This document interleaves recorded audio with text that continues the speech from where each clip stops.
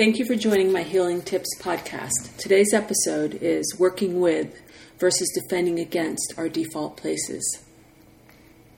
I had a hard few days, which in this case, for me, means I was in workaholic mode, feeling frustrated and somewhat overwhelmed, and being unrealistic about what I could and could not get done.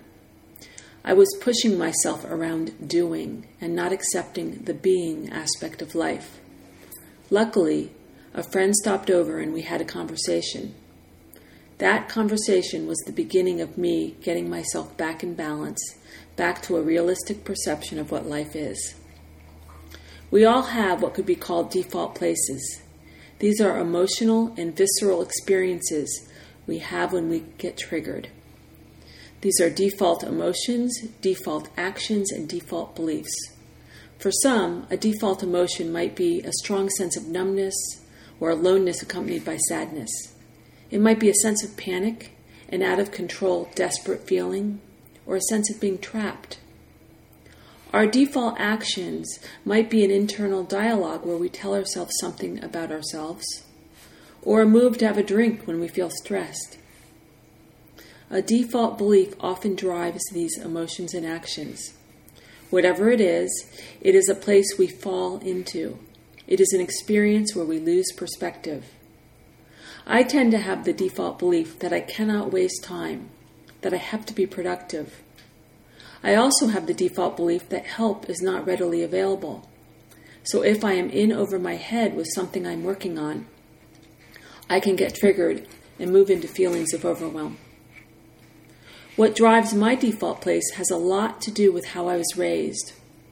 One of the family beliefs that existed as an underground current in my childhood was that all of us didn't intrinsically deserve to be here, but that we had to earn our keep or prove our value. I was raised to believe that productivity was God. Yet there was no assistance in this. For example, when I was applying to art school and needed to put together a portfolio, my father, who was a very successful illustrator, promised he would help me do that. But he didn't want to let me use his brushes, his paints, or spend his time teaching me, so he dragged his feet. And I waited and waited and waited as time ticked by. I wanted to get out of the house, I needed to get the portfolio done, and all the help was there, but just out of reach. I couldn't do it by myself, and the person who was capable of helping me and had said he would kept putting my needs on the back burner. I felt trapped. Consequently, I've learned to strive endlessly while also ending up in situations where the support I need isn't there. My falling into a default place also has a lot to do with current triggers in my life. I'm working on a project so huge that I cannot see the entire thing at once, a project that continually tests the limits of what I'm capable of, and I need help with it. But because I grew up in a family where help was not there, where promises were made that were not kept, and I was left stranded and without support, I tend to be very sensitive to this kind of abandonment. The recapitulation of this triggers a variety of feelings. I'm off to the races, doing my default behaviors because of my default beliefs, and feeling my default emotions, and none of this serves me or anyone else. As I was talking to my friend, in addition to talking about me, we discussed his struggles, his therapy, and his wife's difficulty going to therapy. He said to me, "She doesn't really want to go. She thinks it's all me." Unfortunately, this is a really common attitude. I've been there myself. I asked more questions and found that this person's wife claims, "My childhood was fine." Oh boy, that opens a can of worms. Many of us had fine childhoods, and most of us had parents who loved us, at least to the best of their ability. And yet, many of us had times as children when we wished we could be adopted, or suspected that the stork dropped us off at the wrong house, or we cried ourselves to sleep because we didn't feel understood, or we hid in a closet because we were scared. It doesn't matter exactly what. What matters is that this world and life is a place where difficult and painful things happen, and as children, we absolutely do not have the skills to deal with them alone, and yet we often have to. This matters because once we decide that our childhoods are fine, we have nothing to look at, and we aren't taking responsibility for our complexity. We don't have the opportunity to do what I depicted above. That is, to look at our default places and link them to past events, thereby creating the ability to unhook them.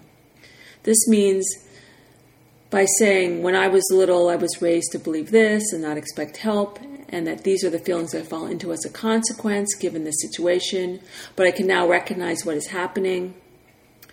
I can change that belief and ask for help now, or walk away from a situation that isn't going to support me. Instead of being able to do that, the past forever colors our perceptions. We remain trapped in a default place. The way we change is to get to know ourselves. Ask yourself, where are the feelings I get stuck? What do they feel like? Examples could be, I feel like I'm down a well. I feel like I can't breathe. What are some of the thoughts? How about, the world is passing me by, or nobody cares about me, or I hate myself? Do you know what the underlying beliefs are? Some could be, I'm not capable of a relationship, or I don't have a right to put myself first, or I don't deserve to be here. Do you know what your triggers are? Maybe, I feel like you never put me first.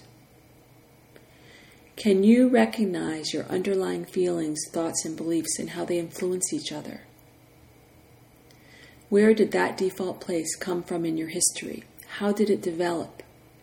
Default places are emotional and experiential places we fall into over and over again. They are familiar. They often interact, usually badly, with our partner's default place. They came into being because they are a response to not feeling supported, to feeling alone, abandoned, or disappointed. If you tell yourself that your past was fine, then you will never start to unwind this in yourself. You will never have the ability to say, gee, I fell into my default place. What's going on? What do I need right now? How much of this is about now and how much of this is about my past? Who am I impacting? Can I get the support I need now? Freedom isn't an absence of limitations. It is what we do with our limitations, how we come to understand them, and the dialogue we develop with ourselves about them and with them. Rather than creating an internal cutoff, we can really get to know our own complexity and use it to create more personal awareness and freedom. Thanks for listening.